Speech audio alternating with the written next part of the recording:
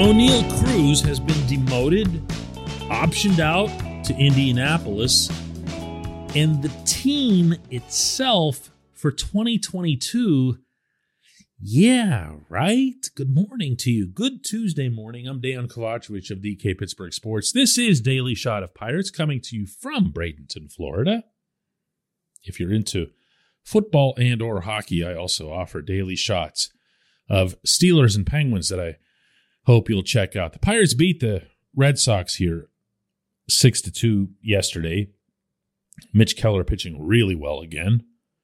4 scoreless innings. Home runs from Hoy Park, Daniel Vogelback, and Kevin Newman with a 3-run blast that still hasn't landed. He's having a pretty promising spring. New stance, something of a new approach, more upright. We can talk about that later on in the week.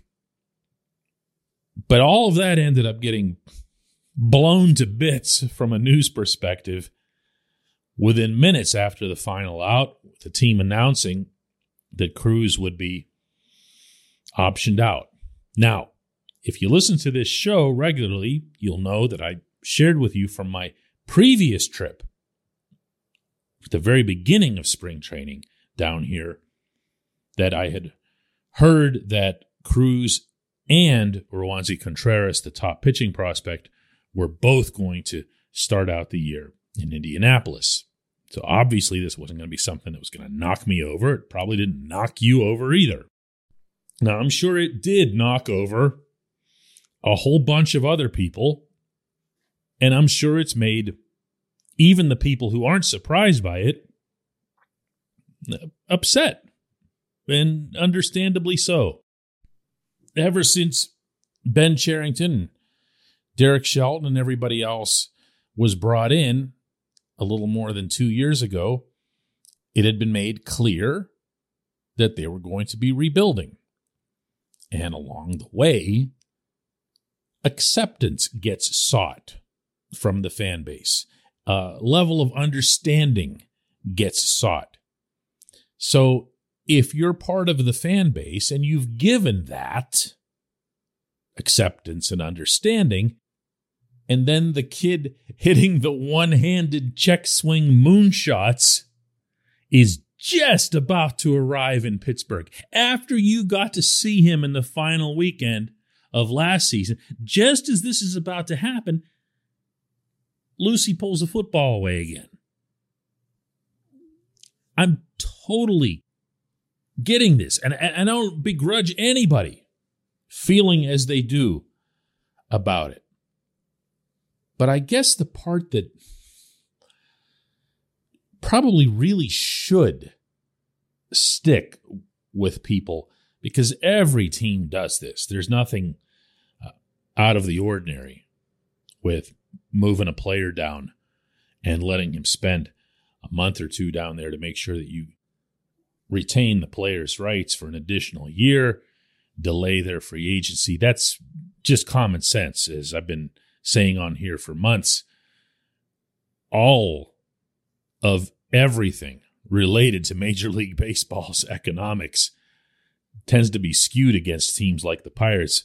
When you have any loophole that you can seize, you got to do it. But even then, everyone does this. The Dodgers do it, the Yankees do it, the Cubs do it. Everyone does this.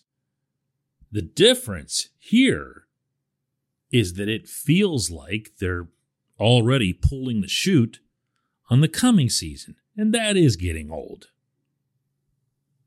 This portion of Daily Shot of Pirates is brought to you by our friends at North Shore Tavern, that's directly across Federal Street from PNC Park. It's home of Steak on a Stone, an eating experience, underscoring the word experience. The steak is brought to you partially cooked on an 800-degree stone, and you do the rest. It's a ton of fun, it's a great meal, and it's a baseball atmosphere like no other in Pittsburgh. North Shore Tavern, right across Federal Street from PNC Park. Oneil Cruz can benefit from going to Indianapolis. He can finally add onto the 29 official plate appearances that he's had at that level When you add those to the 9 he had that weekend in PNC Park, he's had 38 total plate appearances above AA Altoona. No question he'll learn something. There's also no question, certainly wouldn't be after I brought it up with Derek Shelton following the game here yesterday, that Cruz is going to spend some significant time in the outfield in Indy.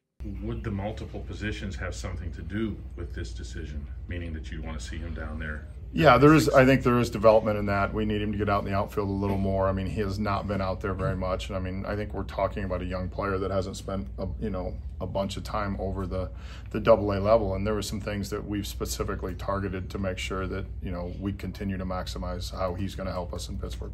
But what about the team? What about this team? What about this year? I have never been of the belief that 2022 was going to be Cherington's target year. I did, and still do, hope to see progress. You can't be losing 101 games again.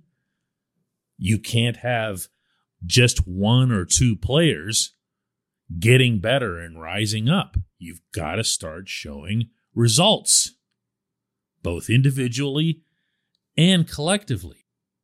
But there are going to be people who wanted it sooner, who wanted it this year, who don't like thinking of things in terms of 4 or 5 or 6 years or whatever it is. This is year 3 of this management group. Don't let them off the hook because of the pandemic-shortened season or the fact that they didn't get the kind of development that they'd have wanted to in 2020, because that applies to every team. And these players did get a year older. The prospects, the Quinn Priesters, and so forth. And time did, in fact, pass. Might not have felt like it at certain points, but it did. And this is year 3. And if by demoting this player, certainly for a month, but maybe longer, the Pirates keep one of their most talented players, regardless of his level of being polished, off the roster on purpose because of something that might or might not impact them 6 years from now, that's going to be seen by a lot of people as punting on this season. And to be honest with you, I'm not going to have that much of a counter for it. I'm just not.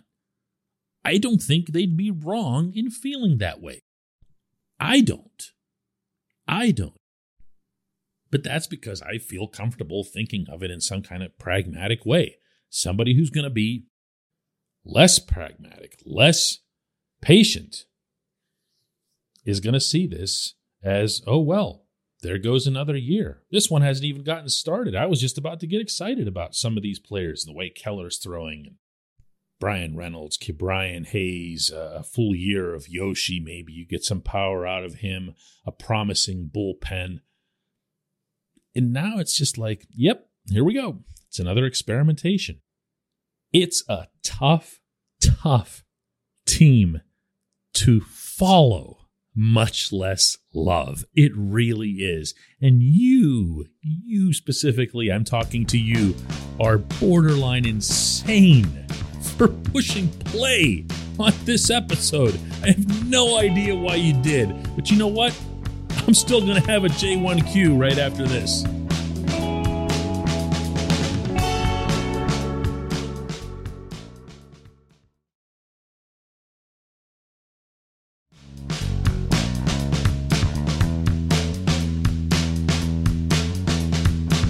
Welcome back. Time for J1Q, and today's comes from Michael Moscato, who asks very simply, learn the outfield?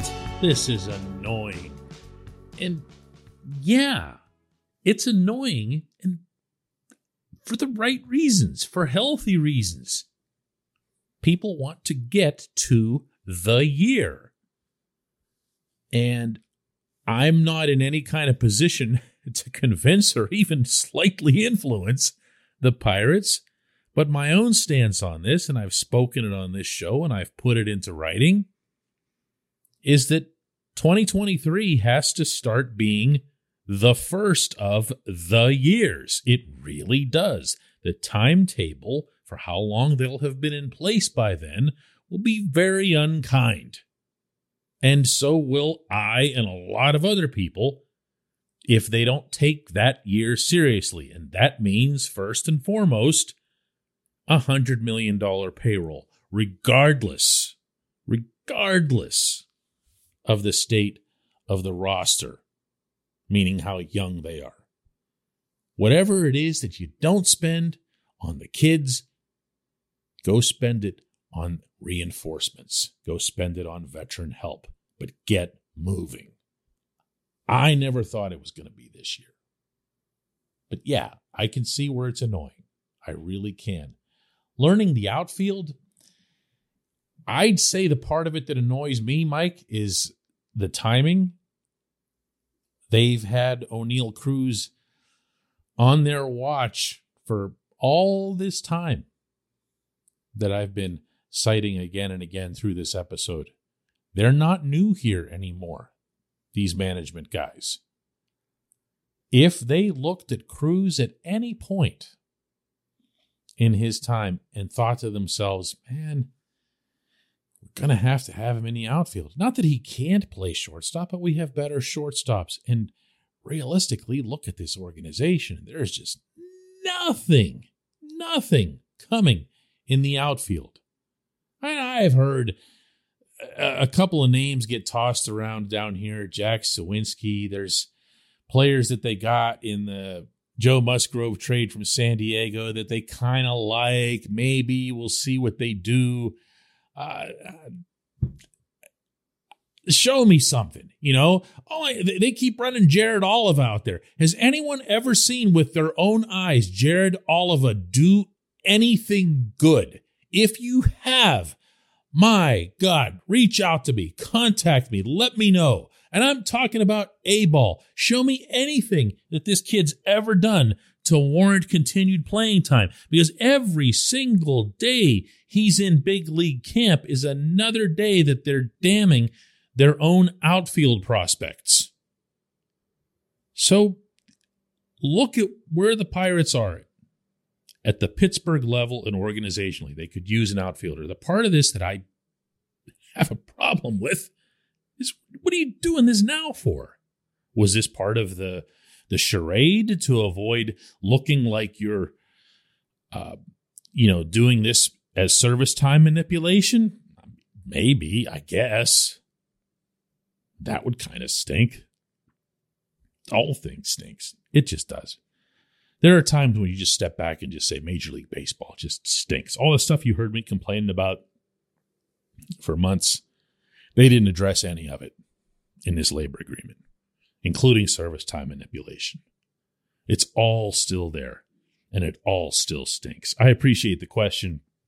I appreciate everyone listening to Daily Shot of Pirates. I'm heading down to Fort Myers today for Pirates versus Twins at Hammond Stadium, 1:05 p.m. If you happen to see a forlorn-looking guy who does not appreciate hot weather, much less the 90-plus degrees that place bakes you with, feel free to walk up and say hello. Just don't say anything nice about the weather. That's not me, man.